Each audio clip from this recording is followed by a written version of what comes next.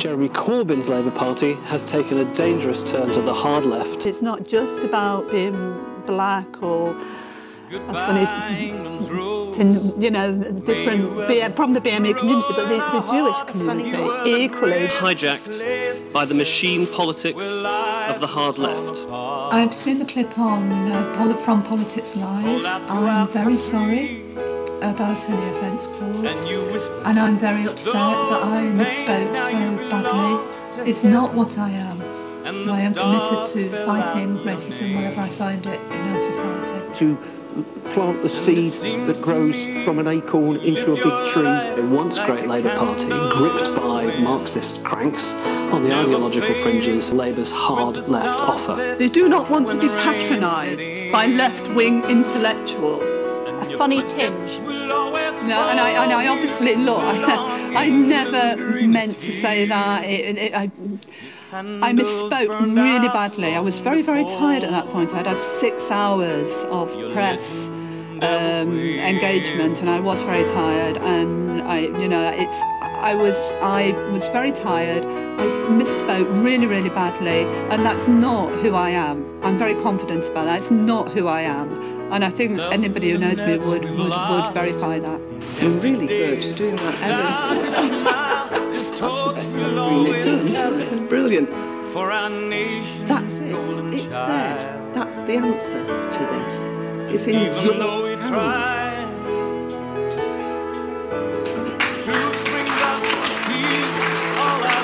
So take your hands and get out. The strident anti-capitalist ideology is a virulent anti-West, anti-American, anti-Israel mindset. Those on the hard left think that all international wrongdoing is caused by the evils of the West, and any intervention must therefore be some sort of imperialist conspiracy. We don't think every problem in the world is created by the West. In fact, we're proud of our values, home and abroad. Jeremy Corbyn's 1970s reheated Marxism had hijacked the party. Can you just look at your hands, please? Just look at your hands, please. So I'm really worried that people will take a Corbyn approach to mass nationalisation, printing money, destabilising the economy and our public service. And you have the milk that is Hard left cult. taken from cows in the south and taken from cows in the north, put together in the same factory, and then it is mixed together with whiskey, and it comes out as milk. Hard left, the hard left, the hard left, the hard left, the hard left, the hard left, hard left, hard left, hard left, the hard left, hard left, hard left, hard left, hard left, hard left, hard left, the hard left, the hard left, left, the hard left, the hard left, hard left, hard left, the hard left, left. Drop me an email, chris@theindependent.group. Oh, Mike, it's all gone so wrong, hasn't it? Absolutely. Are you sorry you left your party now? You've lost your party. You're going to lose your seats at the next election. You knew you would, which is why you didn't go for a by-election, which is why none of you Tiggers went for a by-election. Now half of the party that you set up have left you. It's all over. I'm Mike Gapes. I mean, what a flipping mess. Absolutely. Okay, it's good to talk to you. Thank you very much. Thanks, Mike.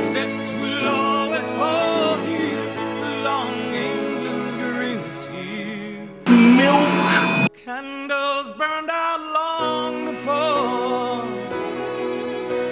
your legend ever will. I want to get it out fairly soon. Do like a little Christmas treat. Yeah. Oh fuck, it's so close to Christmas. Jeez. I don't want to tell you how many days, but it's literally 6 days. I know, yeah. Sure, I just checked. Oh god, I think that means that we're gonna have to record a Christmas special as well. God, okay, well, not right now. I don't mean, but no, definitely not now. I'm sorry, but we're gonna have to put in like a 12-hour shift. Not that I didn't do that during the election at times. Yeah, you were fucking doing daft hours, man. Yeah, I don't know how we doing. I think it's going to take about a year and 6 days to get the Christmas spirit sufficient, really. So yeah, we'll see how it goes with that. By the way, my current Twitter name is Labour Town Source. I'm no longer a Downing Street source. So you're going all in for Nandy then? I'm vox popping around the traditional working class, getting my Nandy quotes in. Right, so, hello everyone. Welcome to Realpolitik. This is our first proper episode after the election. It's actually the second we recorded, but you're going to have to wait for Yair and I's December movie chat for a little bit. Yair's working on that right now. This is, I guess, as close as we'll come to a proper election autopsy. You know, we don't want to dwell too much on our miserable failures, but we're definitely going to have to do that a bit. We're joined today by long-time friend of the show, regular Realpolitik guest, Jude Wanger. Hello. You're still Jude in London 2 on Twitter, aren't you, Jude? Yes, I haven't. Contrary to popular belief, I was not suspended during the great suspension. Stealing valor. Yeah, rumours of your Twitter demise were greatly exaggerated. Yeah. I think we made a big mistake. You know, a lot of people have said that the Labour Party's policy platform, it didn't get, you know, it wasn't expressed clearly enough. We didn't get the policies in our great manifesto across, even though it was a great manifesto. And I think that was largely down to the fact that we forgot to repeat what we did in 2017, which was to have you on to do an episode, or two episodes, where we go through the manifesto and lay out what's good, what's bad, mainly what's good, obviously. Are we saying that it was me on Realpolitik that swung it for Labour in 2017? Because I don't think my ego can handle that. you or Big Boy Bastani, you know, we'll have to... But the other thing is, I think there's a little bit of poetic justice going on here, a little bit of serendipity, which is that I think it's very apt that the last time you appeared on Realpolitik was to talk about the Change UK split. And we are talking today on the day that Change Dearly UK... beloved, we're gathered here to say goodbye to Change UK. They've announced that they're quote-unquote winding up the party. They're starting the process of winding up the party. I think they started the process of winding it up about a week ashes into to their ashes.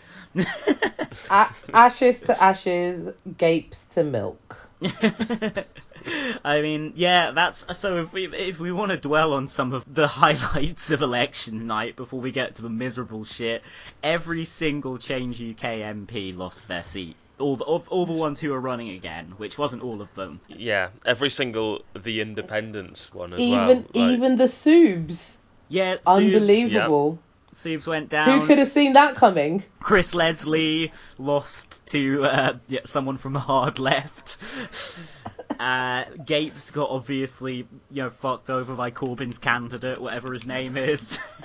No, shout out to Sam Tarry, because he obviously used Realpolitik material in his campaign. So... I mean, Sam is now obliged to change his name to Corbyn's candidate legally.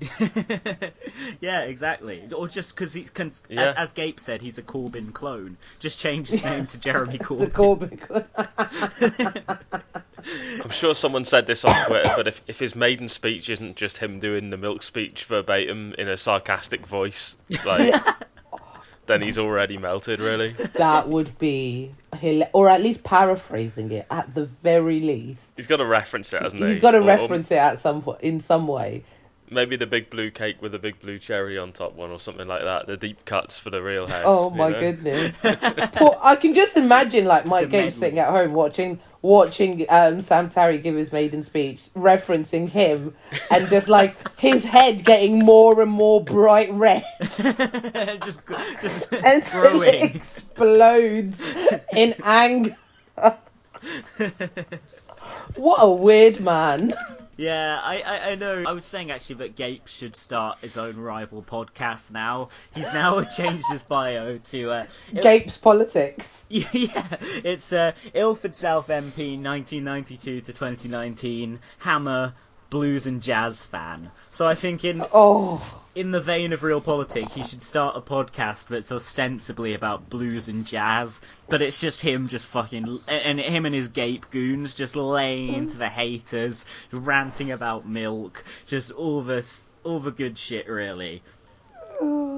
His Twitter bio is still his campaign literature. Yeah, I know. Oh, what? Yeah, his cover photo. Yeah. Oh man. What's he gonna do now? It's just. He's going to run a West Ham podcast. Let's be honest. That's what he's going to do. If he does that, we've got to try and get someone on that. Like we've got to fool him again. We've got to fool him again. Who do we know? Oh, by the way, hammer? I know quite a few actually. Funnily enough, but congratulations on your undercover reporting episode. That deserves a BAFTA, in my humble opinion. Yeah, I know, it just shows how, like, a good independent programming like Realpolitik is shut out by the establishment, that hasn't received even a bit of, like, brass-eye pedo-geddon style controversy would have been deserved, but instead it was just, left Twitter loved it. Still, a lot of people listen to it, so presumably all the gape heads tuned in. There's just no respect for investigative journalism anymore. I think it's a disgrace, really. I think that there's now no argument to be made that Mr. Jimothy Baker is not superior in every way to, like, Laura Kuenssberg and Robert Peston. Like, why they're not fighting over putting him in those jobs? It's insane to me.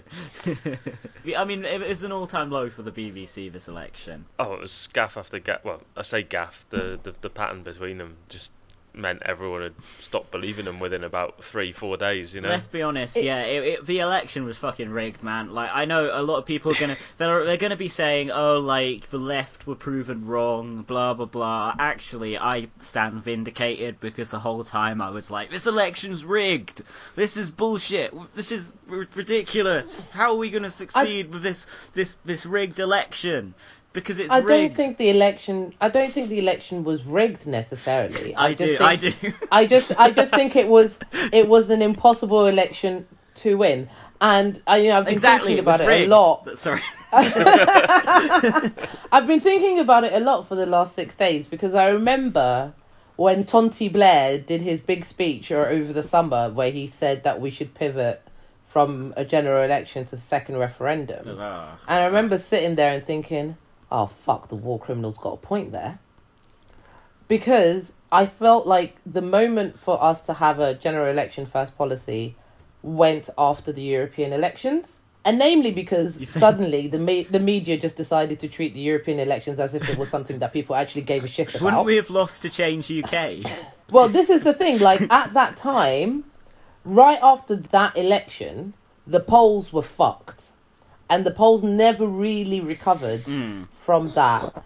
And that polling, the allowance of the European polling to then become the barometer for the general election, changed everything. And once that was in motion, there was no stopping it. And so a general election made no sense. Now, if the left wanted to actually ram it down the throat of the centrists, they would say, actually, if you had listened to us last year, in November, when we were calling for a general election, because we were saying the arithmetic of Parliament is set up so that we can't get an answer out of this. Way before Change UK, way before everything else, had the Lib Dems gone for it, and we'd pushed for an election before Theresa May even stepped down, then the optics were there for Labour to maybe win, or at least in a hung Parliament have the arithmetic change enough to create a minority government or a supply in confidence with the SNP. Yeah, I actually totally agree with that. I think we would have won against Theresa May, and it's definitely on the so-called Tory rebels, the Lib Dems, the Change UK lot, that they basically repeatedly provided Theresa May's sinking government with a life raft. Yeah, so what 2019 ended up doing was bringing Brexit almost back to the forefront of everybody's mind, because nothing else has been discussed since February. Literally nothing else. We had the indicative votes, then we had the European elections, then we had the Tory leadership, then we had the proroguing, then we had conference season, then we had prorogation 2.0, and then we had the general election. So it has been constant since March.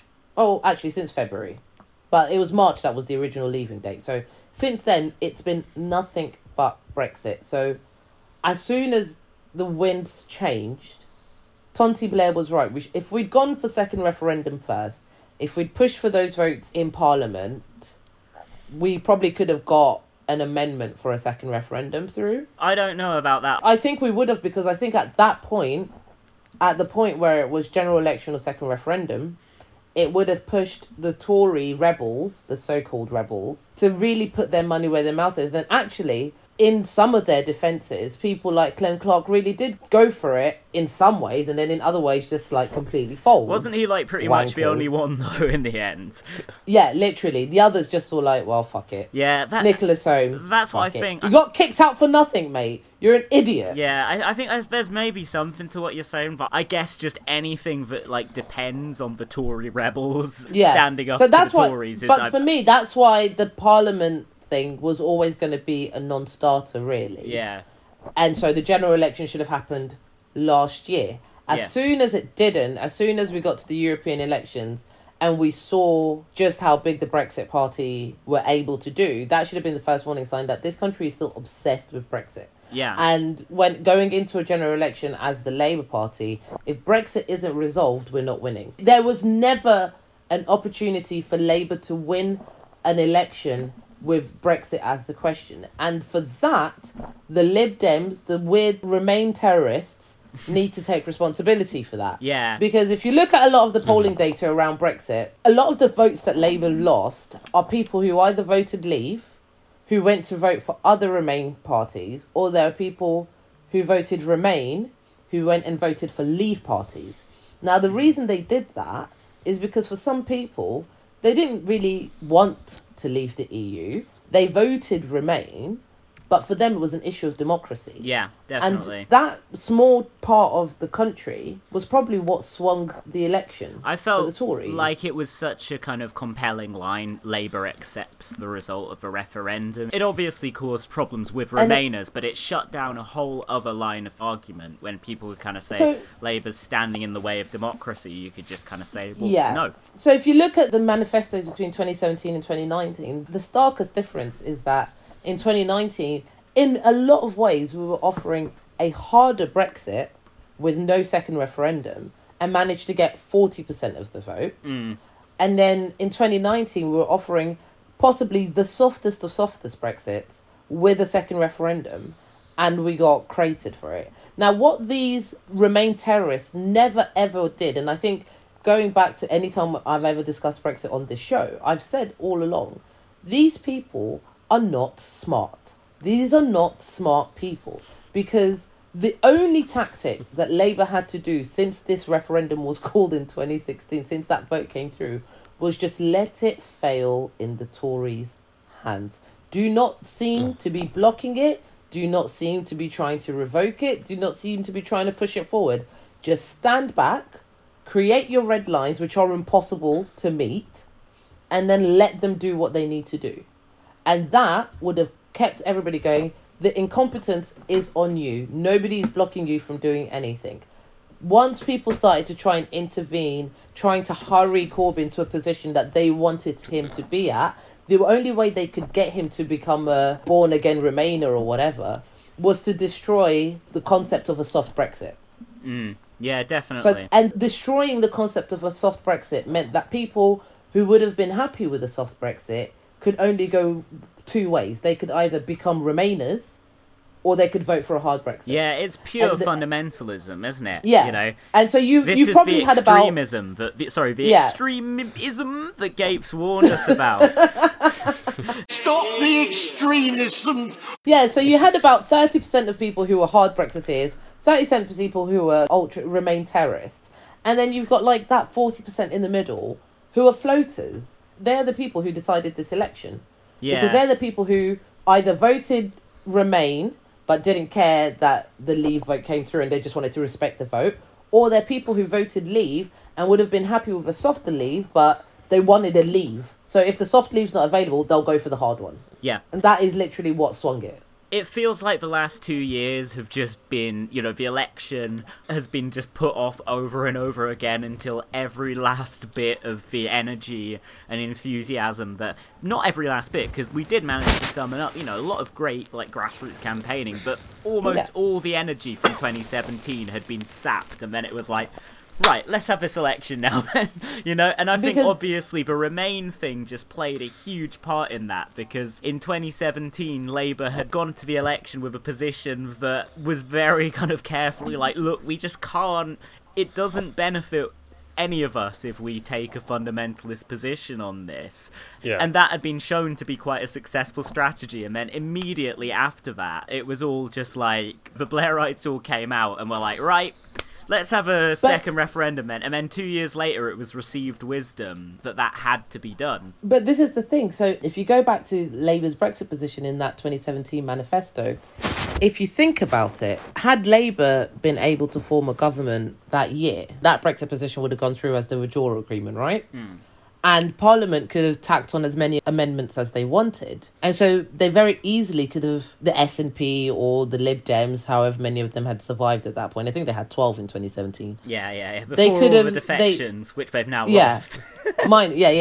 They could have tacked on an amendment for a second referendum to go to vote, right? And given the majority of the PLP were Remainers anyway, that amendment would have passed under a Labour government, which would have meant that the Brexit policy would have gone to second referendum against Remain, the Labour Brexit position. And given the PLP all hate Jeremy Corbyn, there was no chance of what Boris Johnson's doing right now, which is going, actually, I'm not going to let you guys say this, and I'm not going to let you guys do this, and I'm not going to let you guys do anything, because there's nobody to fucking stop me. I have a proper majority, and everybody who I signed up to be a parliamentary candidate for the Tory party is fully behind me on Brexit, so what I say goes. Do we think the lack of discipline was really a thorn in Labour's side? There were multiple thorns in Labour's side. One was the complete ill-discipline of the Remain campaign. The utter clown shoes of the operation actually mortally wounded the party. We were too ambiguous at times with what we wanted to achieve with Brexit. And sometimes you can be a bit too clever by half. Yeah. And I don't think at times we actually very much hammered home the whole unifying the country kind of thing. It was never abundantly clear. And I think too clever by half kind of applies to the months of parliamentary wrangling that kind of... Yeah. It made Labour look like the establishment trying to do an establishment fix. To be fair, no, I don't think it was necessarily Labour that had that feel to it. I think that was more applicable to people like the Lib Dems. If you think about it, the amendments that went through, other than the Cooper amendment, most of the amendments were from other opposition backbenchers, supported by the Labour Party, but none of the Jeremy Corbyn amendments ever really got any proper support. Because they had Jeremy Corbyn written on them. They were led by Jeremy Corbyn. So all of the defeats came from like backbench amendments supported by the Labour Party. So if you look at the majority of Theresa May's defeats are two amendments that were made by backbenchers, which is fucking hilarious. But my point is more that it wasn't necessarily that Labour were doing a stitch-up, it was more that there was no explanation of why Parliament were doing what they were doing. Yeah. And I don't think there was actually much complaint about what Parliament was doing. The complaints came in the summer. The complaints came after prorogation. Because when it went to the indicative votes in October, that's when people were like, you guys don't even want to make a fucking decision. None of you want to make a decision. You're pissing about now. You're taking the piss. I think that was the issue. I don't really think out in the public they looked at it. I think the media wanted that narrative, and so they portrayed that narrative and found in confirmation bias, which is apparently the only thing that political journalists operate on now, they found the people to make the vox pops that would fit that narrative of a country that's frustrated by Parliament. Yeah. But I don't actually think there was actually that much frustration in public. I don't recall in any of the Brexit conversations I had this year anybody going, oh, I'm sick of Parliament. I don't ever recall that. I didn't even get that on the doorstep canvassing this year. I don't think that was ever that was a non-starter issue. I think the fundamental problem was the maths in the Parliament just wasn't there for a resolution. A general election was going to have to happen. The problem is that the Remainers spent so long pissing and moaning about Jeremy Corbyn that they missed the window to actually grasp the power to actually get a second referendum. And then after that, it was just on a hiding to nothing. And that was it.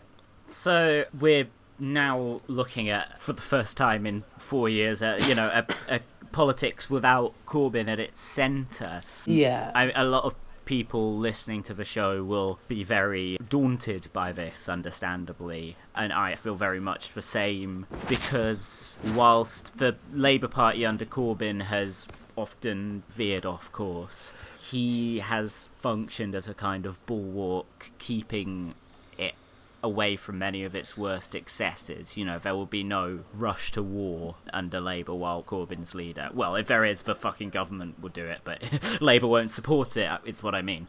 Yeah. Stuff like that. And so we're seeing a lot of talk about the legacy of Corbynism and a lot of very, I think, unsavoury putting the boot in of the man himself. We never shy away from putting the boot into people we dislike, I suppose, but there's a real kind of sadism to some of the stuff about Corbyn. It's like, oh, he's not fucking smiling and chatting away with Boris Johnson. Oh, what a cunt. It's the same energy we've seen over the last few days that we saw in 2016 when they were, the reports were saying they were trying to break him as a man and this sort of thing. They're trying to force him into stepping down quicker, essentially. Yeah. Just by being and I'm not even sure the point of it. What is the sadism hurry for him to go? Flexing their power. Yeah. Trying to convince themselves they've got some left. It does, like, the glee with which they are absolutely laying into people is so unedifying. It's like, you do realise that the same people you're slagging off, you're going to need them in about a year and a half's time to go and do activism on behalf of the Labour Party. You do realise that, right? None of you got elected off the back. Fucking, who's it? Melanie On complaining about nobody going to go door knocking for her. I was like, maybe if you weren't such a fucking cunt, someone would have gone door knocking for you.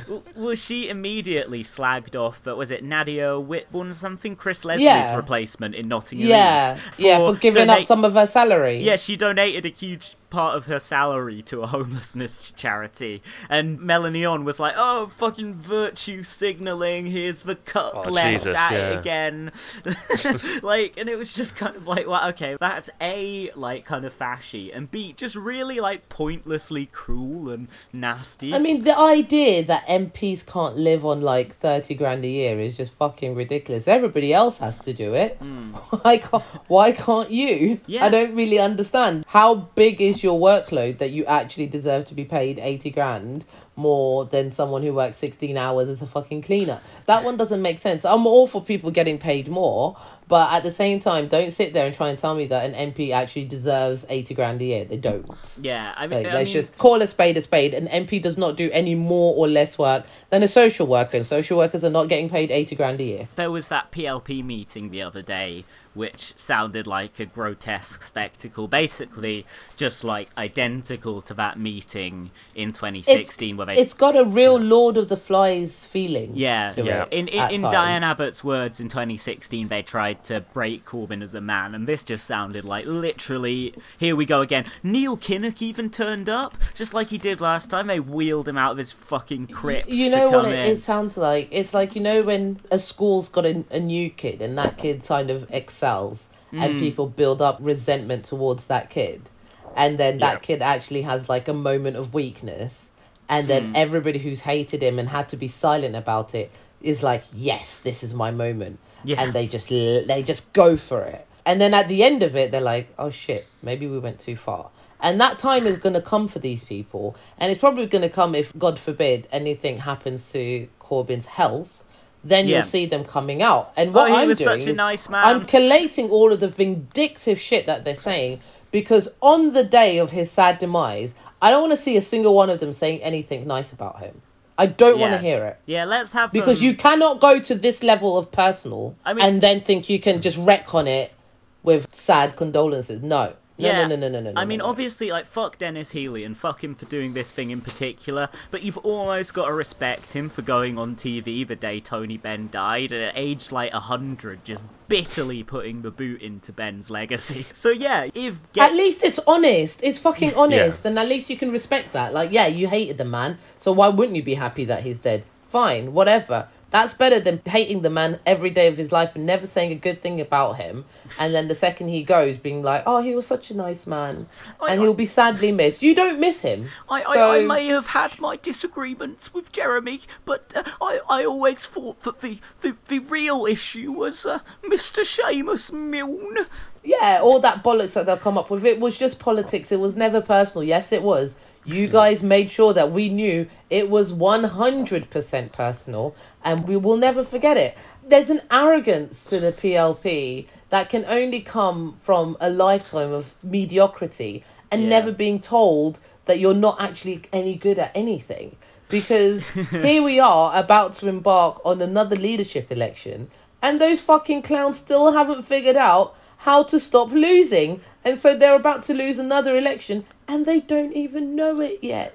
Yeah. There's no sign of them even having given it any thought, is there? No, naturally, once you've lost a general election, you know a leadership election is coming, you know your party is pretty split, surely the talking heads amongst you would get together and just pick one candidate.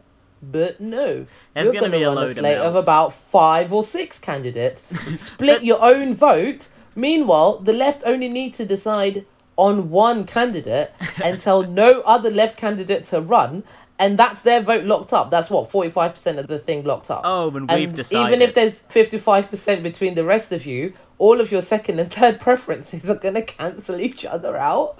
This is exactly how Yvette Cooper, who they thought would come at least second, ended up finishing third to Andy Burnham, because they had no strategy in 2015, and it looks like they're just rerunning the 2015 election. They have learned nothing. Aren't there rumours that Yvette Cooper's going to run again?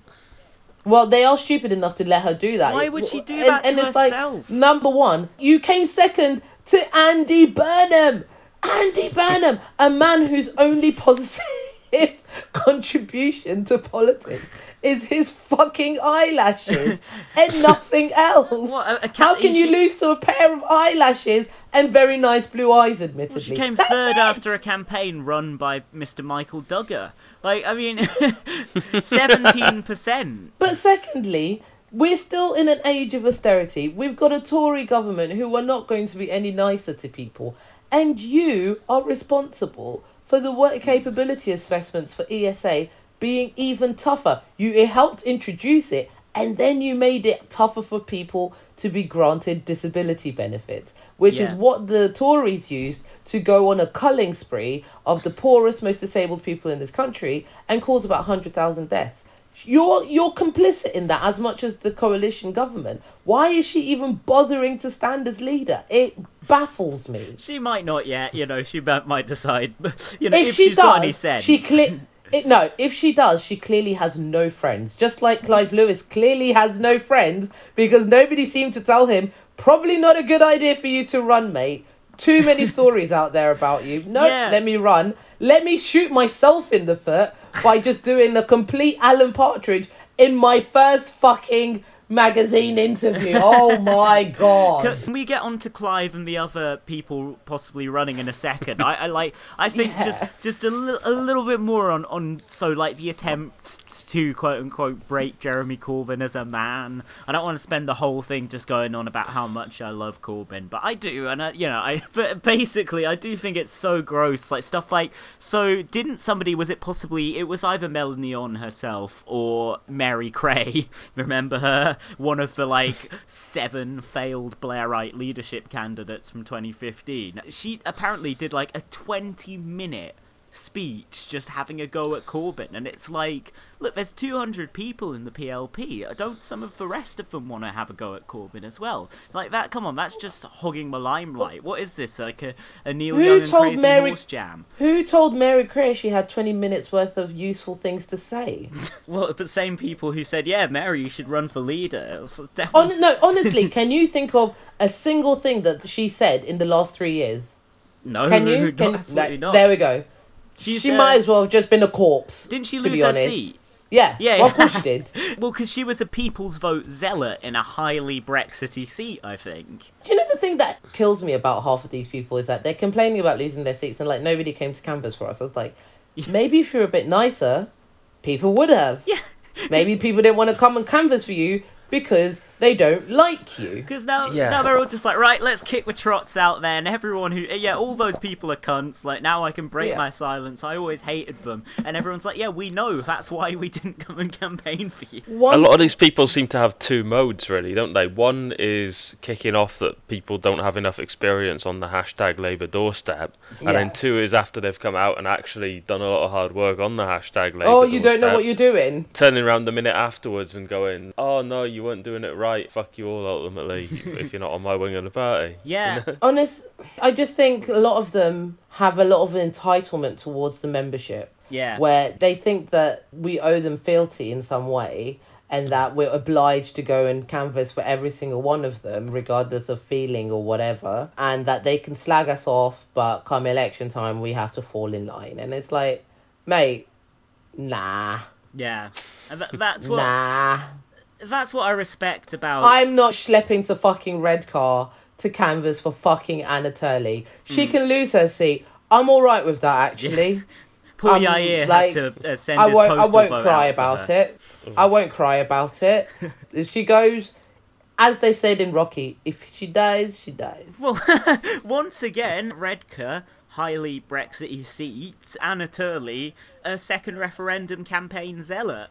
Like, so, I mean, fucking, what were these people expecting? You can understand why Caroline Flint's kind of pissed off, given that she's like, hard Brexit now, send them back, and she still lost her seat. But, like... Anna Turley was a Remainer in a Brexit seat that couldn't convince her own constituencies to vote for her, whereas even Jess Phillips managed to do that. The bar was so low... and Anna Turley still couldn't clear it. I can't believe that Anna Turley... That's a you problem. I can't believe she didn't, like, scrape it over the line with the socially conservative voters with her anti-hijabs in school position that she's expressed on Twitter. Clearly, what she didn't realise was that people wanted Brexit more than they wanted xenophobia. Yeah. Though Brexit is xenophobia. They were just like, yeah, enough of the hijab bashing. We've got that covered in Brexit here, love. They're just like, I don't like the fact that we could, like, leave We this want the trade borders thing. and the racism.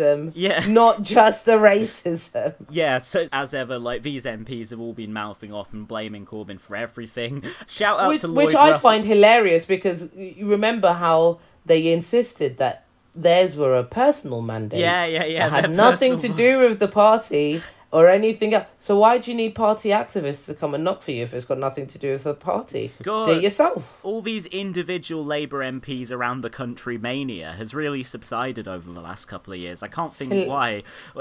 But Lloyd Russell Moyle has been fighting the good fight for all of us, branding his colleagues cunts for calling for Corbyn to go right now. And he also claimed Labour lost the election because it lacked fighting spirit. At least that's how Tom Newton-Dunn of The Sun and Aryan Unity forums has spun the story. So yeah, shout out to Lloyd and to Richard Bergen and to former MP Laura Smith, who sadly lost her seat, and a few others for sticking up for the grassroots in this time. And I just wanted to say on the just thing of this, the way they're laying into Corbyn in the most horrible way, they've got this line that he's vain and conceited and he's all in it for himself, and they can't seriously believe this for a second, because they can just ask any fucking supporter and they'll be like, no, he's doing this for me. And then they can find someone else who say, no, he's doing this for me. There are literally so many people who Corbyn feels obliged to. And just to claim that it's about his ego is just the most, like, disgusting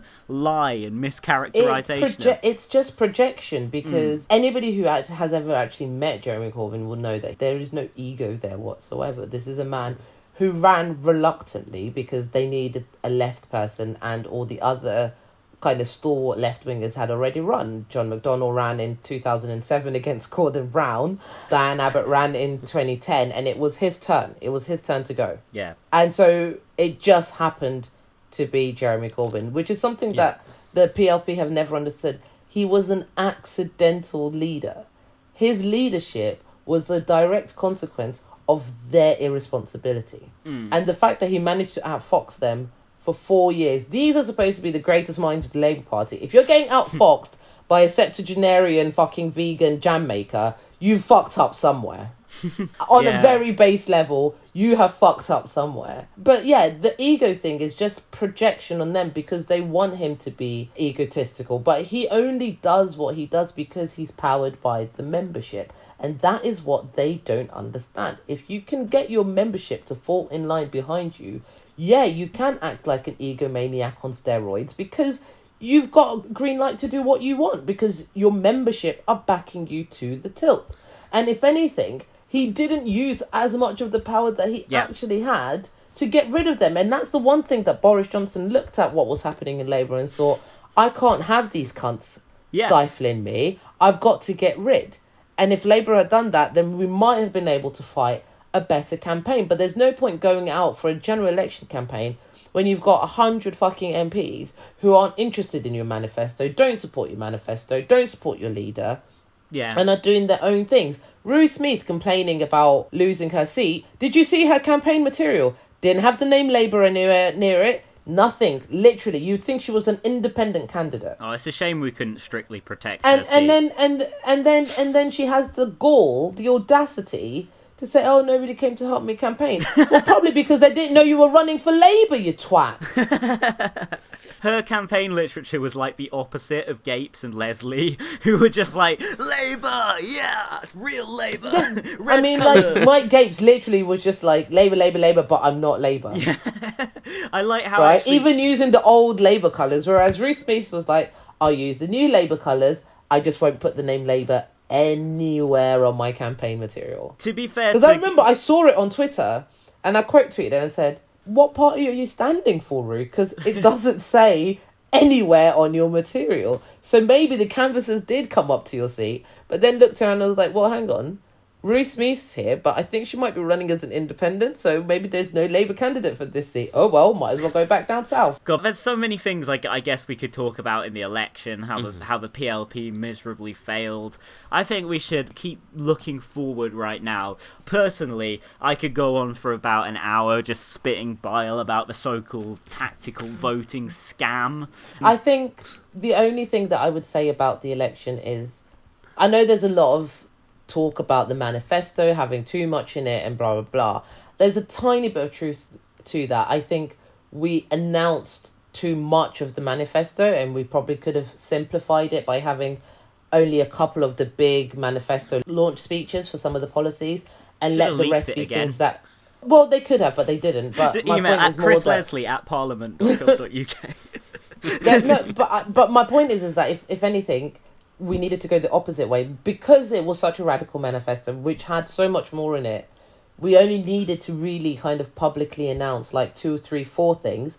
That doesn't mean taking anything out of the manifesto. It just means not announcing everything that's in the manifesto. Like if we went with the NHS, the university and the broadband thing, and then actually had those as like the flagship policies of the manifesto, we had the fully costed thing. So it actually would have made the journalists actually do a little bit of work, first and foremost, because we're only announcing a couple of things, which leaves people time to actually bother to read the manifesto if they want to. And if they don't, that's fine, because we're going around the country, and when we talk about the rest of the stuff in the manifesto, it will get picked up on Paul, and it will be reported in the news because of like reporting regulations and blah, blah, blah, blah, even though that literally went out of the window this fucking election. Yeah. But like the less we say about that, the better, I think. So I think that's the kind of the mistake that we made. There was a lot in there.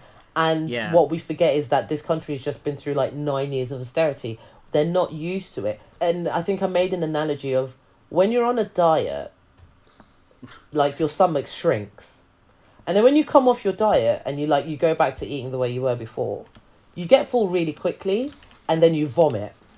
And that's what it was like looking at our manifesto on a country that's been starved for 9 years. They just looked at it and going, I'm going to be sick. This is too much for me to eat. Again, whereas we should have said, pace them through the plate. You know, I Give feel them like bit by bit by bit. We clearly, like in terms of public perception, just haven't come across well the last couple of years, basically. And I think that that's another thing that we could almost spend an hour just digging into, because it's just clearly true about like almost everything that we didn't get like the optics right on it. I mean, for me, the thing I could complain about, would be foreign policy, how I still think that Corbyn and, yes, probably Milne's defence of international law and a basic curiosity about the security services and not jumping to hostility with Russia, I would still defend that. I know a lot of people are citing that as a key mistake, but again, that is something that I could keep ranting about for so long. And people are going to cite a million things because people are going to use their bugbears as justification for why we lost. And it's got... really has very little to do with any of this. Yeah, we did make some mistakes. They weren't fatal mistakes. They ended up being fatal because of the stakes of this election, and that's it. In fact, what I would say is when I look at the 2019 manifesto, it's a government manifesto. It's the manifesto you produce after you've been elected, when you're going for your second term. So if we'd won in 2017, this manifesto would have made perfect sense. But we didn't win in 2017, and there was a little bit of complacency there that we just assumed that 40% was locked in, and that the stuff that we added here was going to push us over, when we should have looked at the actual makeup of that 40% to see how much we could lose and how we could gain it back to get back to 40%. That's about the only thing that I would say. If anything, somehow maybe this manifesto, people would have disbelieved it, but they would have voted for it in 2017 just because it was better than giving Theresa May like a free run on Brexit. And then if we'd had the 2017 manifesto this year, actually people would have seen it as quite serious and credible. But we've had 2 years of intransigence, of like a media narrative that is unchanged. When people are being told the same thing 30 times a day, every single day, it sticks. And you cannot undo that in 6 weeks of campaigning. It's impossible. I was really, when we were talking about, we'll get it back in the campaign, I was just like, a snap general election just isn't quite long enough after the beating that the left has taken since we got our surprise result, and people were like, oh fuck, they're really a threat, aren't we? We've got to hit them even harder than we were before. But, I mean, I feel like clearly our programme didn't come across as well as it should, but I think what's important is that we're now seeing people start to throw out the really important policies in there, because, fun fact, from a senior Labour source, it was actually a slim of... you don't really need a senior Labour source for this, you just need copies of both of the manifestos, but it was actually a slimmer volume for the 2017 manifesto, and I think, most of the stuff... pretty much, obviously I disagree with some stuff in there. I think we were foolish to think that we could have Jeremy Corbyn as our leader and still basically accept the foreign policy consensus on stuff like NATO and Trident as it appeared in the manifesto, although clearly we were bound by the PLP and unions and so on. Most of the stuff in that manifesto was a serious agenda for addressing the issues that there are with society, with the inequality, stuff like the homelessness crisis, stuff like the crisis in the NHS. And we've got to be super careful that we don't let the idea that this radically over-ambitious programme was just far too much, we've got to get... I know this isn't what you're saying, Jude, but certainly the people I don't think in terms of ambition we went wrong anywhere. I think it was absolutely perfectly ambitious. I think it was just... I think for some people it was overwhelming. This is a country that's coming off the back of 9 years, and it has been conditioned to believe that it shouldn't expect the best for itself. And they're not going to necessarily believe a party that's saying to them, you can have all of these things, especially when we know that the media is portraying us so negatively. It's almost a double bind. We were always in a bit of a catch-22. And so I think whilst the ambition wasn't the issue, I think it was that it felt overwhelming to people. Yeah, I think the people... That's all it is. The people who are coming out with this line that we've got to worry about are the people who are never really reconciled to the left agenda in the first place. And they are talking about ditching some really quite indispensable policies. For example...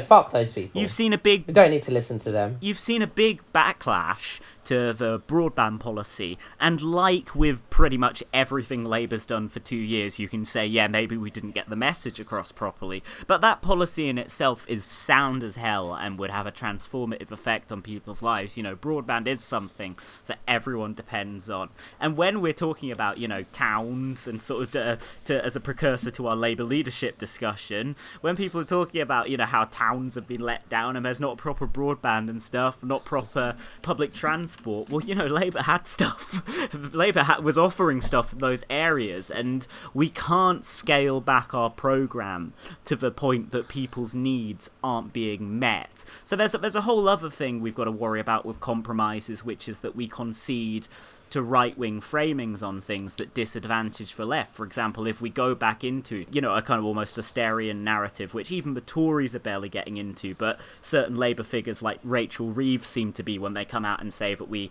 came across as not economically credible. That's obviously very worrying. The way that there's been a retrenchment on foreign policy is extremely worrying, because obviously there's been a wide acceptance that British people didn't think Corbyn was on their side because he thinks that people in the global south are as human as people in the UK. I don't think we need to spend that much time on this shit because a lot of this is just people talking shit. This is a lot of people whose like asses are like dropping out because we've lost the election, obviously, and they're grasping for hot takes, and that's all this is. This is all bollocks, right? Because nobody was saying any of this fucking shit during the election campaign or before the election campaign. So there's no need for them to be saying it now. As I said like last week, people can just take a day or a week or even a month before their analysis. The data isn't even really out yet.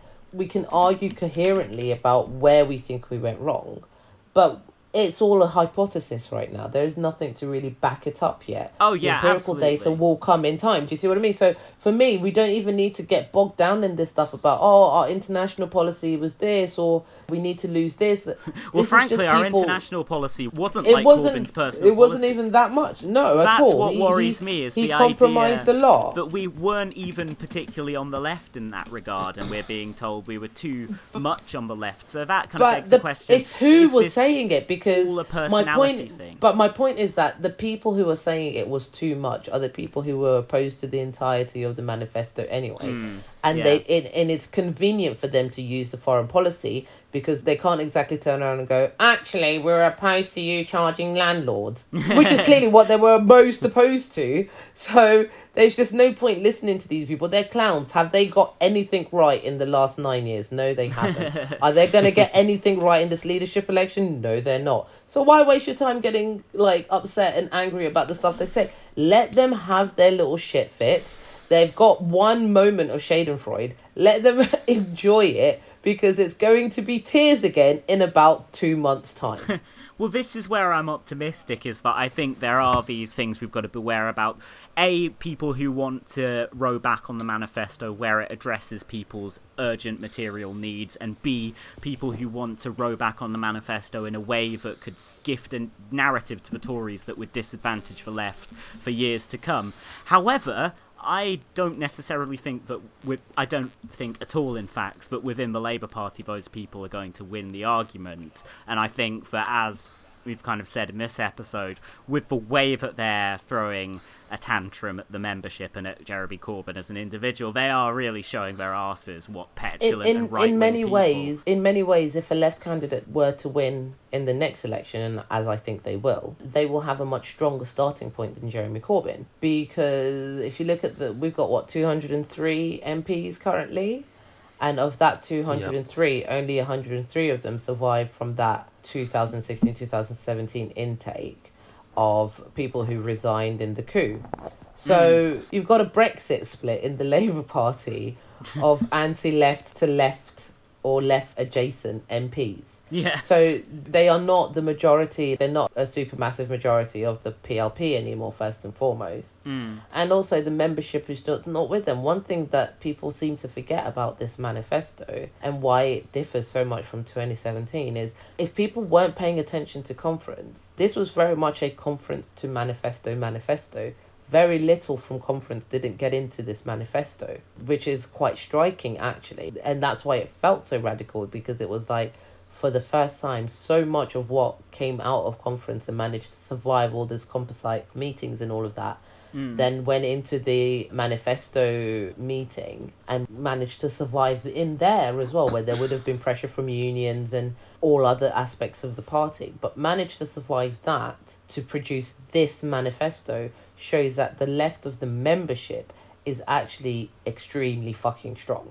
Yeah. It's pretty fucking strong. And apparently apparently about 20,000 people have joined the Labour Party since the election. I think maybe it's all going to end in tears. And they'll be Corbyn supporters for the most part. I doubt it's the Phillips goons or whatever. I mean, even if it were, this is the thing. So Newt Akehurst has somehow told them that the cut-off date to vote in the leadership election is going to be somewhere around the 20th of January or something like that. So they can all join in today, blah, blah, blah. They're not going to get disenfranchised, blah, blah, blah, blah, blah. Here's the problem. So there is the precedent that they set by trying to gerrymander the coup in 2016. But there's also a legal precedent. Actually, the NEC could very easily meet for a full meeting. Tom Watson, thank you. Citing concerns of entryism. And when you've got a shitload of people who aren't party members going, join the Labour Party so you can vote out the left, there's your entryism. Yep. Bye-bye. fucking trots, man. The composition of the membership is still majority left rather than anti-Corbyn. And however much people might have had personal things against Corbyn, that's not baggage necessarily that the left candidate will absolutely carry. I'm just going to put out a little offer here, speaking of gerrymandering and so on, I'm just going to put out a little offer here to the Labour Party. Jenny Formby, if you're listening, if we're looking for a new head of compliance unit, I'm not sure who's in charge currently, but I will happily take charge for Operation Ice Pick Mark II.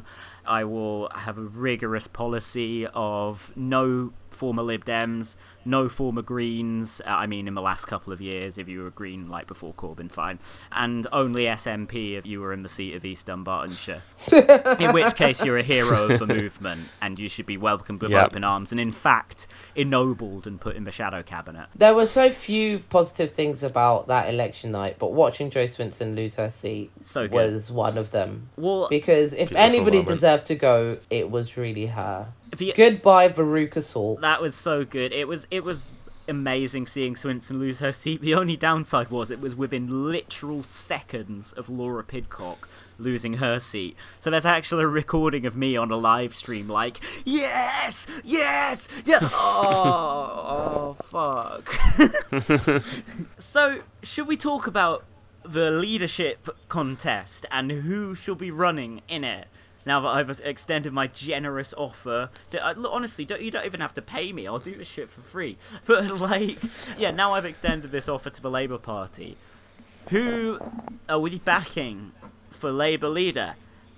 Clive for leader, am I right, guys? Spice Wing, right? No. Hashtag Look, remain guys, with Spice. I've done this already. The left slate has been decided. Long Bailey Butler. That's it. Yeah. The Butler Bailey ticket, it's alliterative. It works. It's a northerner and a southerner. It's two women's and it's double history. First black deputy leader, first woman leader. Come on. Yeah. Let's just make 2020 a year of first. And Dawn's it's good, done isn't and dusted. She? Dawn's, and she's great. Different kind of politics and background, but she's kind of almost like Ian Lavery in that she supported Andy Burnham in 2015, but I think now she ran his campaign. Deeply regrets it. Well, I don't know. I don't know if she regrets it. I think she was always that kind of soft left where she was like, what she wasn't was. She wasn't going to be an obstruction to what the membership wanted. And I think for that she gained a lot of the membership's respect. And I think she did resign in the coup. She just came back. No, she didn't. I don't think. She wasn't in the shadow cabinet. She wasn't in the shadow cabinet, and she took the opportunity to go into the shadow cabinet. Well, because she has gone from strength to strength. She was up until that point chair of the women's PLP. And then she got snaked by Joss Follops. Yeah, now by Bab. Once again, I'm going to appeal to the journalist community. Please DM me with what the fuck actually happened there. I know I periodically do this in Real Politic, but there was only ever one report in the Evening Standard on what happened in the summer of 2016 when there was a meeting of the Women's Parliamentary Labour Party and Dawn Butler was no-confidenced by Jess Phillips, who'd been in Parliament for about 2 minutes and was somehow declared to be the new chair, more suitable for the job than an MP of, I think, 10 years who had, in fact, been the first ever black woman cabinet minister. I don't even think she was no confidence. I think what happened was that she was expected to not be challenged for the post. All right. And Jess Phillips challenged for it, and then they voted for Jess Phillips. Okay. I think that's what happened. But it's the fact that how did that come to pass? Why was that allowed to happen? Oh, she's rubbish, Bab. That should be me up there. I'd be speaking truth to power. She's from Birmingham, not the West Country. You're a fair few miles out there, man. She's from Birmingham, Bab. The only bit she's from Birmingham. She's not from the West Country. She sounds. She comes from Birmingham. She's got a posh Birmingham accent, actually. No, maybe So, that's not- it. Maybe so that's Aston- why it doesn't ring. It's an Aston accent, not a Perry Barr accent, basically. Oh dear. But yeah, she's no. bloody shit. That should be me up there. That should be Bab. That's just Ian Holloway. Yes, I was going to say, you just again, me swinging wrong some region of council the pop. country. Maybe we need Brexit so that Jack can finally figure out which accents go where in the country. It's a lost cause. Yeah, but I reckon she goes home. She's like, "Oh, Bob, drinking some Coatsel pop," and then shuts the door. She's like, "Oh, hello, darling. How are you That today?" was Scottish. What the fuck? She is her own publicist. It's quite interesting. tour of She's the UK. but I think Dawn Butler had a horrid time, and nobody really knows the story there. It would be quite interesting to know what the story is there. But she saw an opportunity when all of these people were losing their heads. She was like, okay, well, you guys want to leave so many empty seats. I'm going to take that seat instead. You've taken this seat. Fine. I'm going to take that bigger seat over there that actually gives me more prominence. Well, she was And promoted. she took it, and she's never looked back. Yeah, she was promoted by Corbyn to Shadow Minister for Ethnic Minority Communities, I think, wasn't it? Yeah, Which and then she got the women's equality brief as well, I believe. pouring one out for Sarah Champion. But I think when she got that brief, it actually meant that in terms of representing women, she was higher up than Jess Phillips's role that she'd snaked away from her. Oh, yeah, So for sure. it was kind of like a poetic justice for her to get a brief that you just know that there is nothing more that Jess Phillips would have wanted than to be the shadow secretary for women and equality and all that stuff. That's That's the only work that she claims to have done in her entire fucking What I life. worry about is that if Jess Phillips does run for leader, and there's no promises she will yet, then that's almost like being a loser in a leadership contest. You basically get a shadow cabinet post as a consolation prize, or you at least get offered one. And like, come on, keep her away from the fucking shadow cabinet at all costs. It might be convention, but convention's gone out of the window. We've had a coup and the barraging of a leader who's already accepted to go down. So there's literally nothing to stop turning around and just going, okay, I'm going to give a seat to actually looking at the people who run. Some of them really don't need to be anywhere near the shadow fucking cabinet. Sorry, just very quickly, I'm just fucking howling like Rosa Gilbert is having it out with Paul Mason on the timeline in Spanish. Oh, man. In Spanish. So she's tweeted like a bunch of stuff like Paul Mason is what she's quoted this article. Paul Mason is one of the most listened to and respected figures on the British left, and Rosa says he is one of the most discredited figures. He always attacks the left, supports the neoliberals of the party, and says that Corbyn is insufficiently pro-NATO. He's an idiot, don't listen to him. That's via Google Translate. Mason hits back. Corbyn is pro-NATO, which we're off to a great start already. The party's programme is pro-NATO. The party's manifesto is pro-NATO. ...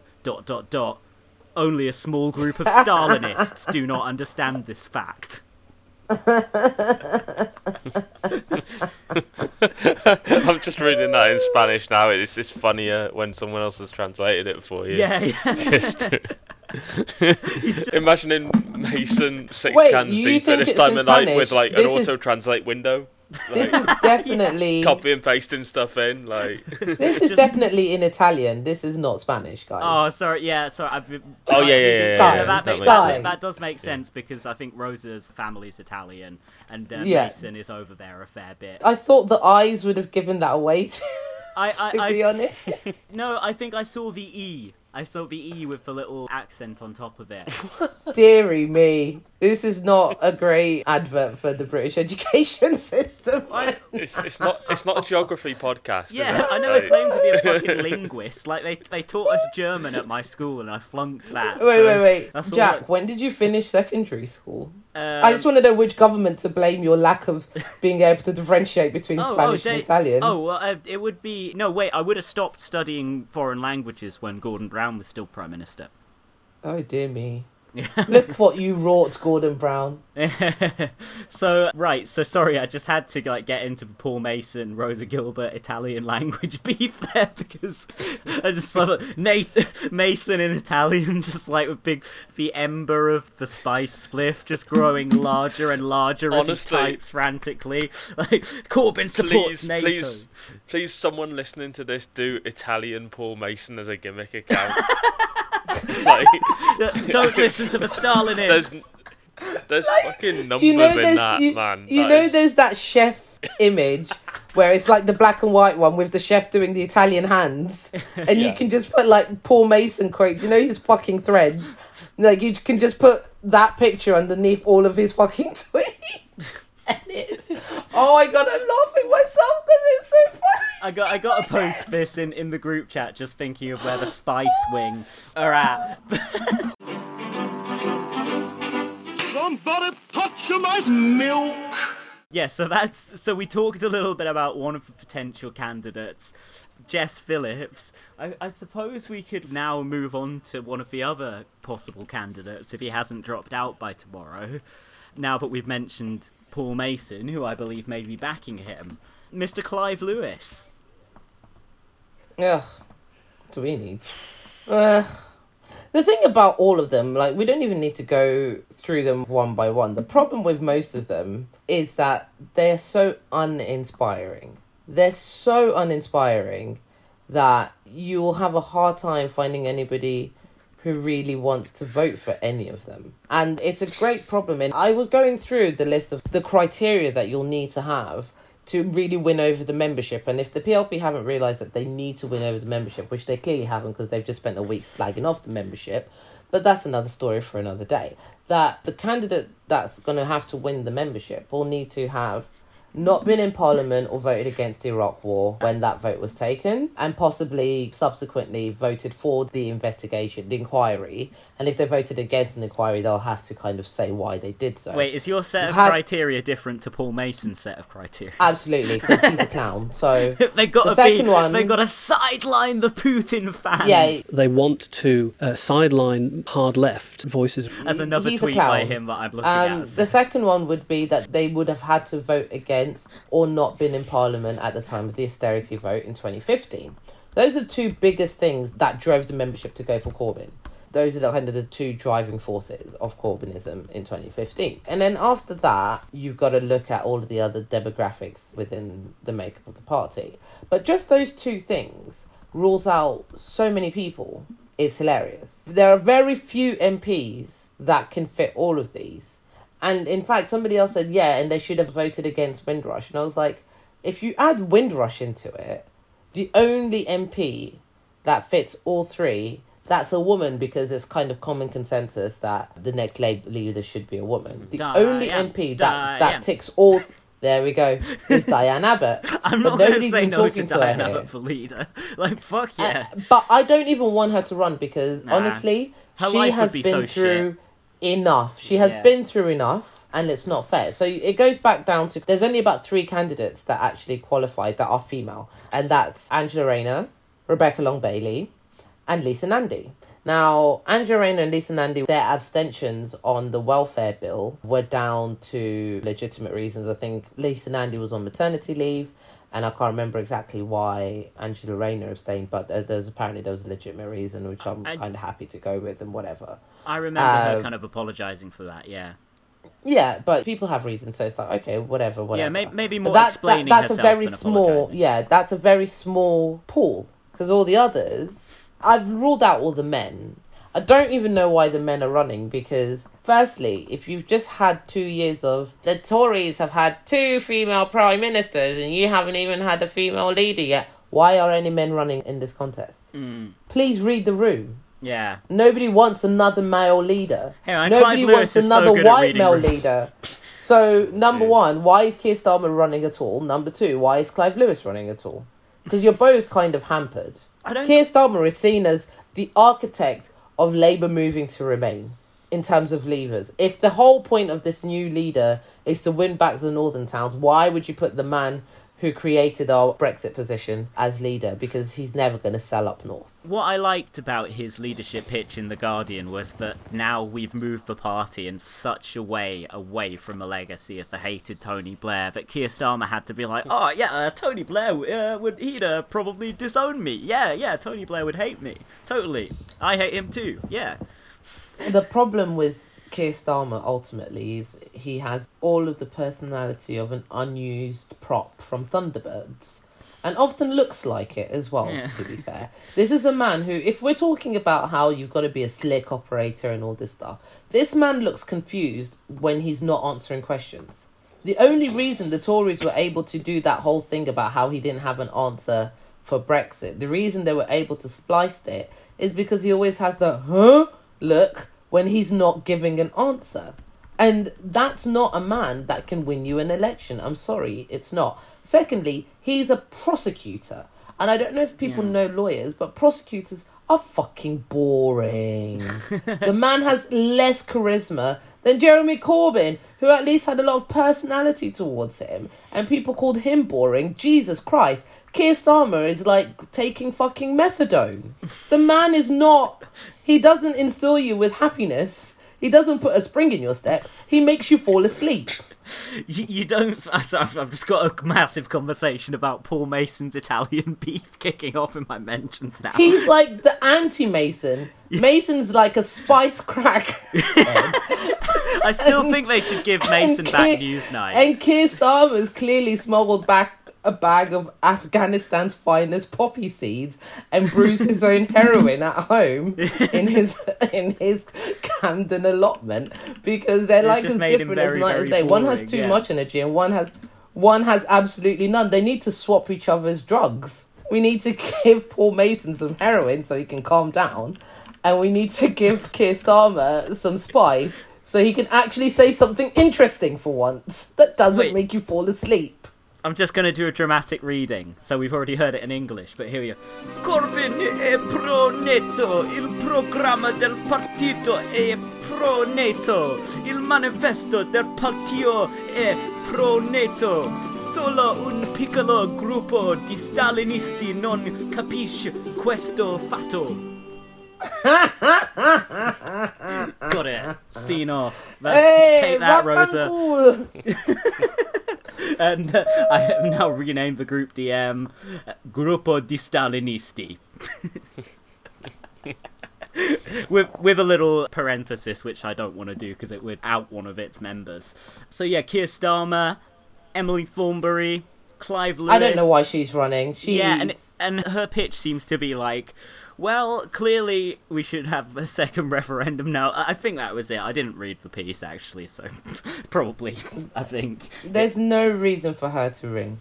There's no reason for her to even be running. I don't know why she's doing it, but it helps. I think there's a lot of people who they think that they've got some kind of respect in the membership for working with Corbyn, and they think that that's enough to swing the membership on their side and to promise to be like a little less radical, but not completely abandon the Corbyn project. And they think that that's like the new centrist pitch is like left, but not too left. Yeah, definitely. Redefining soft left would be a little bit more left and a little bit less soft, but still just moderate enough. So it's like Green New Deal, but with Trident. Keir Starmer. That's basically what they're offering. Green New Deal, but with Trident. Yeah, which in fact was literally the 2019 manifesto. Seriously. But Keir Starmer, he seemed to really rattle the hated Jason Cowley when he said that Ed Miliband as leader was too right-wing. And it's like, well, you know who else thinks that Ed Miliband as leader was too right-wing? Ed Miliband.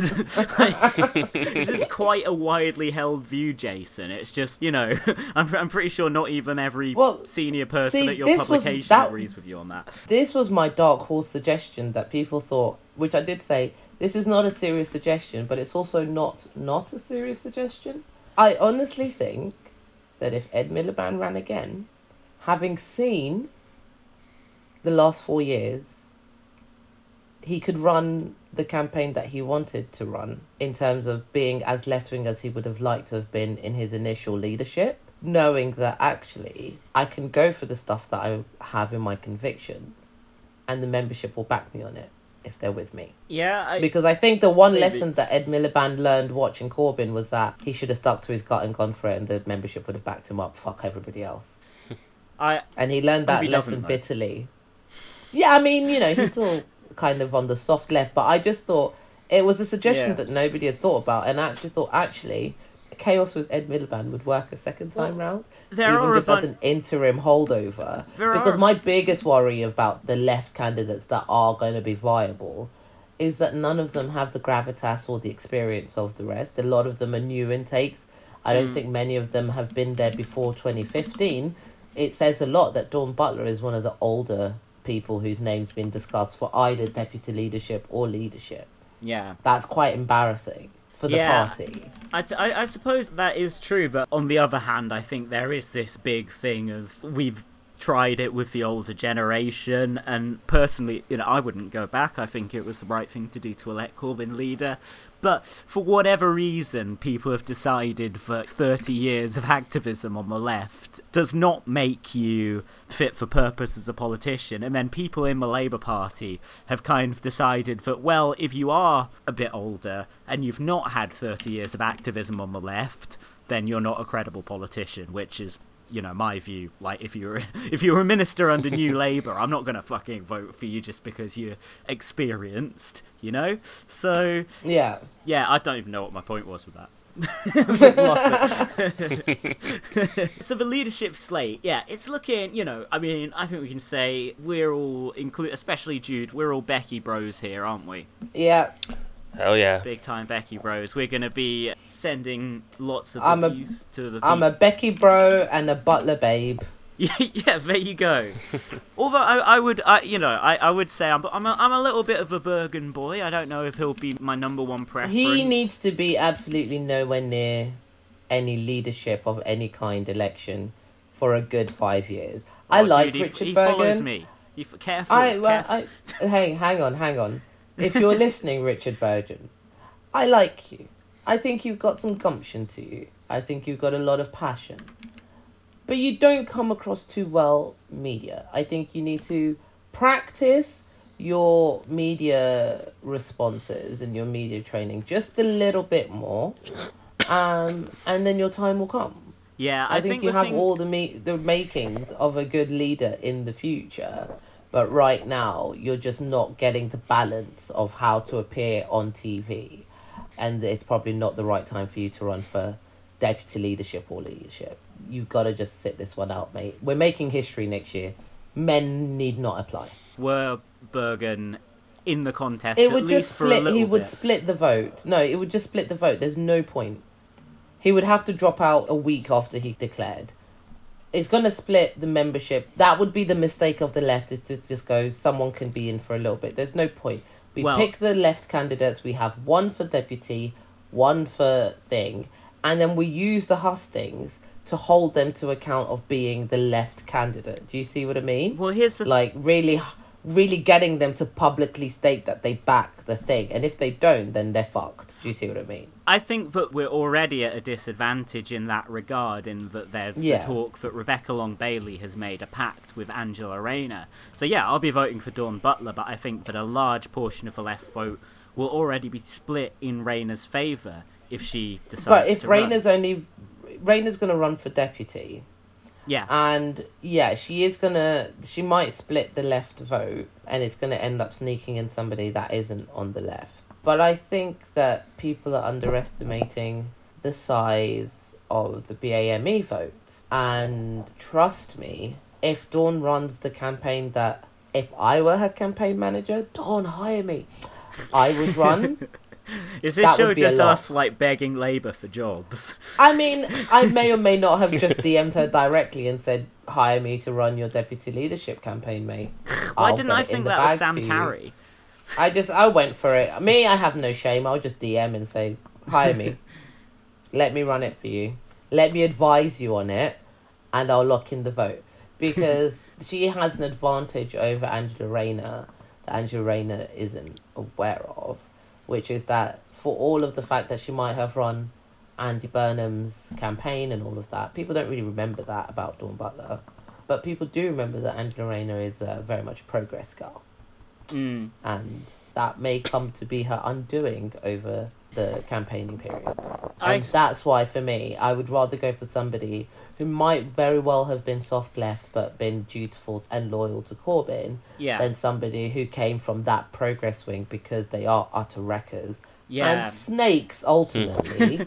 And put another progress snake into a fucking position of leadership. Let's not do that. Well, that's the thing, I think that Dawn Butler is basically soft left, and Angela Rayner is basically on the right. So, I mean, that's the I mean, whilst she is a good performer, there's definitely things to be said for Angela Rayner. I'm not personally thinking about performance. I don't think she's a terrible person. I'm very impressed by her. She is what Jess Phillips thinks she is. Oh, absolutely. Yeah. But it's not about personality politics, Angela is it? Rayner is everything that Jess Phillips thinks Jess Phillips is. But Angela Rayner is not well liked. And here's the thing, there's so many different things happening in the Labour Party that the media don't really bother to report on. Angela Rayner is not particularly liked by some members of the PLP and the membership because they don't like working class people who are overtly working class. And the difference between Jess Phillips and Angela Rayner is that Jess Phillips can play at working class because she's got a bit of an accent, but it's not too strong. Whereas Angela Rayner has a very thick accent, is not yet 40 and a grandmother, and a teen mum as well. All of these things, it's like, yes, she's done well for herself. But behind doors, they're just like, oh, fuck no, she can't be our fucking leader. And that is a feeling amongst a particular part of our party, which is gross, but it's actually going to end up hampering her leadership credential. There's a reason why a lot of them are saying, oh, she should run for leader. Why is she running for deputy? They don't want her to be a deputy leader. They don't give a shit about it. They think if she should either go for leadership, but if you've noticed, there's been very little push towards getting her to break this pact at all. There's no clamour for her to run for the leadership anymore. It petered out almost as quickly well, apart from as it our was friends suggested. at the Social Review. Yeah, it kind of disappeared as fast as it appeared on the horizon. And that's quite telling. If somebody is that good a media performer and actually did her brief very, very well and is very good at cutting out, ridiculous questions like, are you going to nationalise sausages? Climate change is a problem, despite what Nigel thinks. But there's Would also... you nationalise sausages? No. Would you have a whole meat policy? But there's Would you also nationalise the milk. Seriously. I don't think she wants it. Why the fuck would you? But even if she doesn't want it, the fact that it wasn't even sustained in any kind of pressure, it was kind of mentioned and then just disappeared straight away. That's quite telling. I think what would be good now is if the people who we've been told will probably run, like Rebecca Long-Bailey, like Dawn Butler, i.e. the people who will support, come out now and basically set their stall clear. Don't let the others set the terms of debate as this kind of wishy-washy Keir Starmer soft leftism. Let's come out with some guns blazing and defend the Left Project, talk about a radical vision for the future. And I will say, in my man Richard Bergen's defence, look, he's one of Labour's chief media performers because he's one of the few MPs who could be relied on and go on TV and not say that Corbyn's a cunt. That's basically it. But that's about the only thing he gets right on TV. He exhibits loyalty and just a basic agreement on the substantive issues somebody's with smoking the weed leaders. outside my house, and now I feel like I'm getting secondary high. Invite him in. You should be having... No, I don't like my neighbours. They're cunts, but I appreciate the wafting smell of the marijuana. That can continue.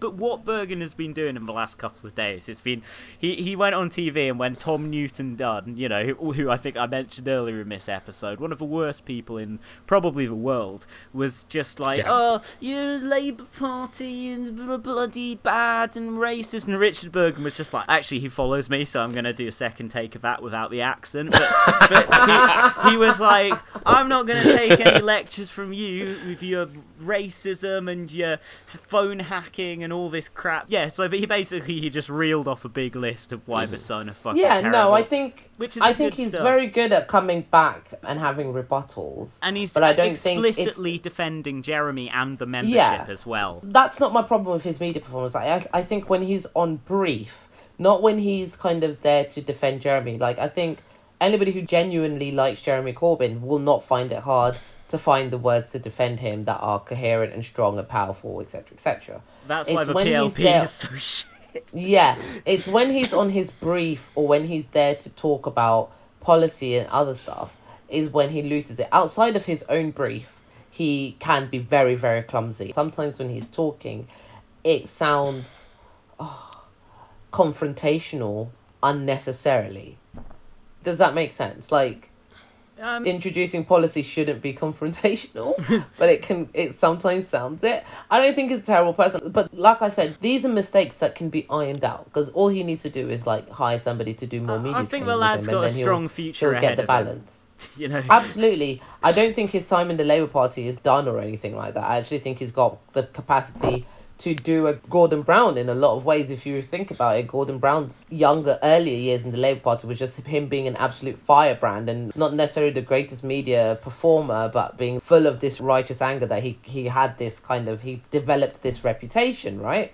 And I think Burgeon has the possibility to do something similar without so much melt ideology behind it, basically. But I just think that now is just too soon for him, and it's a better contest if we are going to make history, because it is long overdue. And we've had 4 men in charge for the last 30 years, and only one of them has managed to win a fucking election, and he happened to be a war criminal. So maybe we just stop giving men a go for a while and just see what women can do when they run the party, and just let's have a woman leader, a woman deputy, and then all the men can just sit this one out and try again in like 2024, whenever the next election is, and give it a go then if necessary, if we don't win. And if we do win, sucks to be you, because we're going to change everything and we're going to lock it in that Rebecca Long-Bailey shall remain Prime Minister. Yeah, I mean, so Clive Lewis was... Forever! What? It's like we're just going to, like, as soon as Becky Long-Bailey gets voted in as Prime Minister, we're just going to change all the rules so that she stays Prime Minister. Forever, yeah. Boris Johnson style leadership. Absolutely. Yeah. Clive Lewis today, he was saying, oh, well, you know, I don't think it should be about gender or whatever. It's all about ideology and policy and stuff. And I'm like, yeah, to an extent, I agree, which is why I'm backing Rebecca Long-Bailey. Does he even realise just how much of a misogynist and sexist he came across? It was a bad interview, and it was, like 2 hours after his campaign launch it came out. Less, I think. Minutes? I think it was more like about 40 minutes or something. I think he's actually beaten the Angela Smith launch to gaff record. It was a bad interview. I mean, it was an interview with Ben Smoke in Huck magazine, and he just torched his fucking prospects, paragraph after paragraph. Yeah, it just comes across, even if you ignore the sort of underlying sense of it being a preemptive defence, it just comes across like a kind of, oh, you can't do anything nowadays, can you? You know, it's completely tone deaf to everything that's happened in the last few years. It's like you shouldn't have to worry about like how you're engaging physically with women or whatever. Yeah, it's kind of like, well, you should give it a bit of thought, maybe. But I guess there's the 2 different Clive Lewises who he outlines for Jekyll and Hyde, you know? What yeah, but they both sound like pricks. It's like Hyde and bigger Hyde, you know? Yeah, no, it's like... Hyde and Hyde's like Law Incorporated. Sorry, Clive Jim. Lewis, the MP. Clive Lewis, the possible sex pest. Clive Lewis, the possible sexist. It's like, how many different versions are you, and why are they all such pricks? But this kind of thing is going to happen again and again in this leadership election, because all of the people who are running that are not explicitly from the left are running because they are clowns. Majority of them don't have any ideas, and their campaigns are being sustained by the farts that are being wafted through to them by sycophants who want to use them to become leaders for their own nefarious career goals and stuff like that. So, as I said, I remember, I think just a couple of days ago when I was running through Criterion, I said, if Clive Lewis has any friends, they'll tell him not to run. I said it. Oh. Like, one, he's not going to get the membership behind him because he resigned from the shadow cabinet for Remain stuff, and if the whole point of this is to regain the North, there's no point in electing a Remainer leader, first of all, or such literally an overtly voted against Remainer, Article 50. or such an overtly Remainer leader is a mistake. But secondly, knowing some of the stuff that's out there, if he had friends, they'll tell him, the second you run, all of this stuff is going to come out. So maybe this was his 8 Mile moment where he thought, before anyone writes any stories about me, let me just out myself as a fucking danger. Because that's the only thing that I can think of to give that interview and say that stuff. It's almost like David Brent meets Alan Partridge meets The Thick of It it's unbelievable. He's always given the impression of someone that hasn't got a sort of media advisor or anyone like that, or isn't listening to whoever it is. Like, even when it's not bad as such, it comes across more erratic than pretty much anyone else at that level of politics would come out with. He's definitely inspired by Gapes in that he is not letting anyone else do his own tweets. Like, it is Clive doing the tweets, 100%. Yeah. I've always been I control my own Twitter feed. I don't let anybody else do that. Yes, I spoke to Jack about that. Yeah, Jack puts stuff up on Facebook for me and pictures on Instagram and so on. But I don't let anybody else do the tweets. The tweets are all me. Those are all certified Mike. Yeah. Which is why he's like, fuck off when people slag him off. Which, to be fair, Lloyd Russell Moyle, I think, does that a lot better. I just have a feeling that his campaign is being pushed by people who are actually probably partly responsible for some of the actual mistakes that the left made during the last 3 to 4 years. I definitely agree. And me too. It has all of the hallmarks of that you can bomb on your first interview, because it's probably the people advising you how to do interviews and what to say and how to approach questions are people who have, shall we say, far more confidence than they should have on Twitter, more belligerent than they need to be, think they're more intelligent than they are. And what we've come to call the Spice Boys have really stitched their mate up here. And for me, if I was Clive Lewis, I'd be looking at some of the stuff people are talking about tonight and gone, none of you are my fucking friends, and blocked them all. Because they've absolutely done him in here. Because if they actually cared about him, if they actually cared about his political career, they would have told him, don't run. Because the second you do, all of this stuff is going to come out. It's going to torpedo your ability to properly go for the leadership. You're not going to win, and you'll do your reputation great damage. It's not worth it.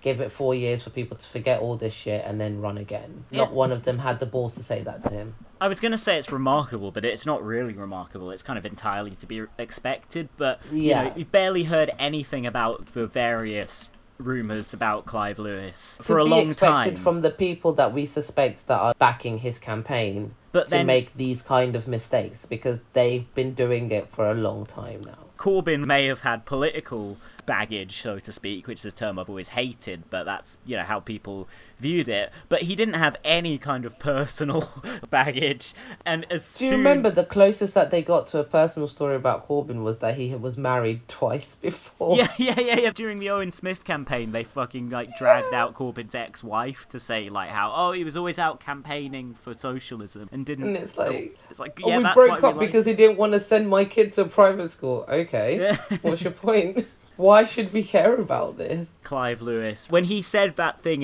in the pitch in The Guardian, no, it was in the Huck interview as well, actually, but he was like, because I'm not backed by any of the major unions, that way I can take more radical positions than the last leadership or something. I was just like, hang on, so are you going to start slagging off Trident and NATO now? What's Paul going to think of that? But no, it's not even that. It's it's such a throwaway thing to say. Yeah, he didn't mean that. You might not have union support for your leadership, but mate, if you win, the unions fucking finance the party. So whether you like it or not, you can't go off slagging the left, right and centre, because if you, under your watch, a union disaffiliate, you're fucked. Yeah, I mean, we learned from Andy Burnham's campaign what alienating the unions does to you. And I just wanted to get into, very briefly, so fantasy shadow cabinets, obviously fundamentally nerd kind of thing. It's just hit me, by the way, it's a shame we didn't do the COP or Comrade for all the leadership candidates today. Maybe wait for them all to declare and then we can do a final one with the leaders and deputy candidates. That works. But I was just going to say, obviously, under Rebecca Long-Bailey leadership, Dawn Butler as deputy, who do we want to still be in the cabinet? Because, I think it's time to give old Lloyd Russell Moyle... hopefully now he's accepted that we've got Brexit is happening. So hopefully now he's on board, he's not going to be banging on about a second referendum all the time. I think it's time we give old Lloyd a nice little promotion so he can be slagging off the Tory cunts in precisely those words from the front bench as Shadow Foreign Secretary. Honestly, a load of the new intakes, because the rest are just so uninspiring. Bring back Kate Osmore. Yeah, Kate Osmore. Quite good on foreign policy. And Thornberry wasn't terrible as a foreign secretary. She's just got terrible politics, which is a completely different thing. Can't be relied on, I think. Well, I think what she says in her personal life is neither here nor there. If she adheres to the brief that is agreed upon, then I think she's perfectly competent as a front. Who is even... We can't do one because we need to look at who their opposing number is, and it has to be perfectly matched. Otherwise, it's pointless. It's like, putting somebody like Thangam Debonair up against Jacob Rees-Mogg makes no sense. Do you see what I mean? He's going to eat her alive. So you need to first see who's who in the Tory cabinet to see who would be able to claim a scalp by being their opposing number. I'm just going to say that I have not noticed, unlike Jeremy Corbyn and John McDonnell, I have not noticed Diane Abbott announce her retirement from frontbench politics. So she hasn't. What I'm saying is keep Diane at Home Secretary. Yeah, absolutely. Yep. Right, sorry, Jack. I think I actually need to go because it's all good. I want to roll the sleep. I'm literally falling asleep. So just thanks for having me, guys. Yeah, that's cool. Always a pleasure. And please invite me back on the part 2 of the leadership candidate profiles because there's so much slagging off of Jess Phillips that I didn't get to do today. Oh god, yeah, that's going to keep us in material now. Gapes has gone. The Jess Phillips leadership campaign. Thank you, Babs. And, God, it's going to be so Trumpian. I can't wait. It's just going to be fucking minorities. Bab. Have a good evening, guys. You too. Take care. Bye. Night. Bye. Night, everyone. Milk.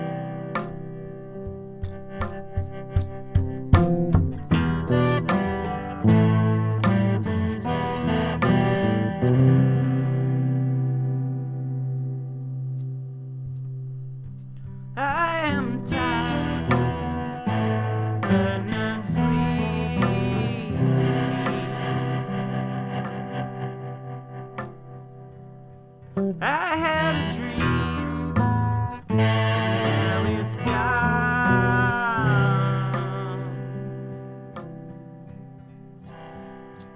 All my brothers and sisters,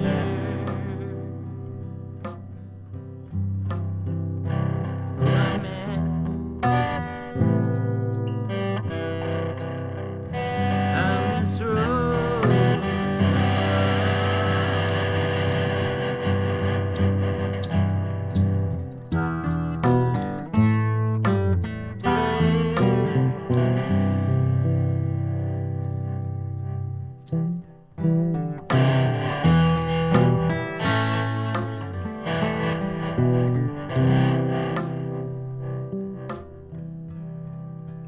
We had you, we had hope,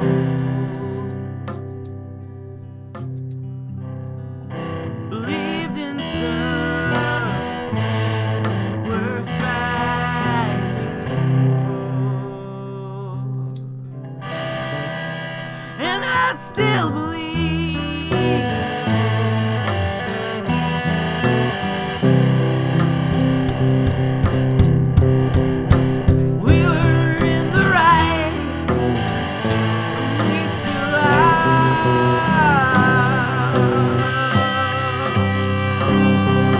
I never stopped believing.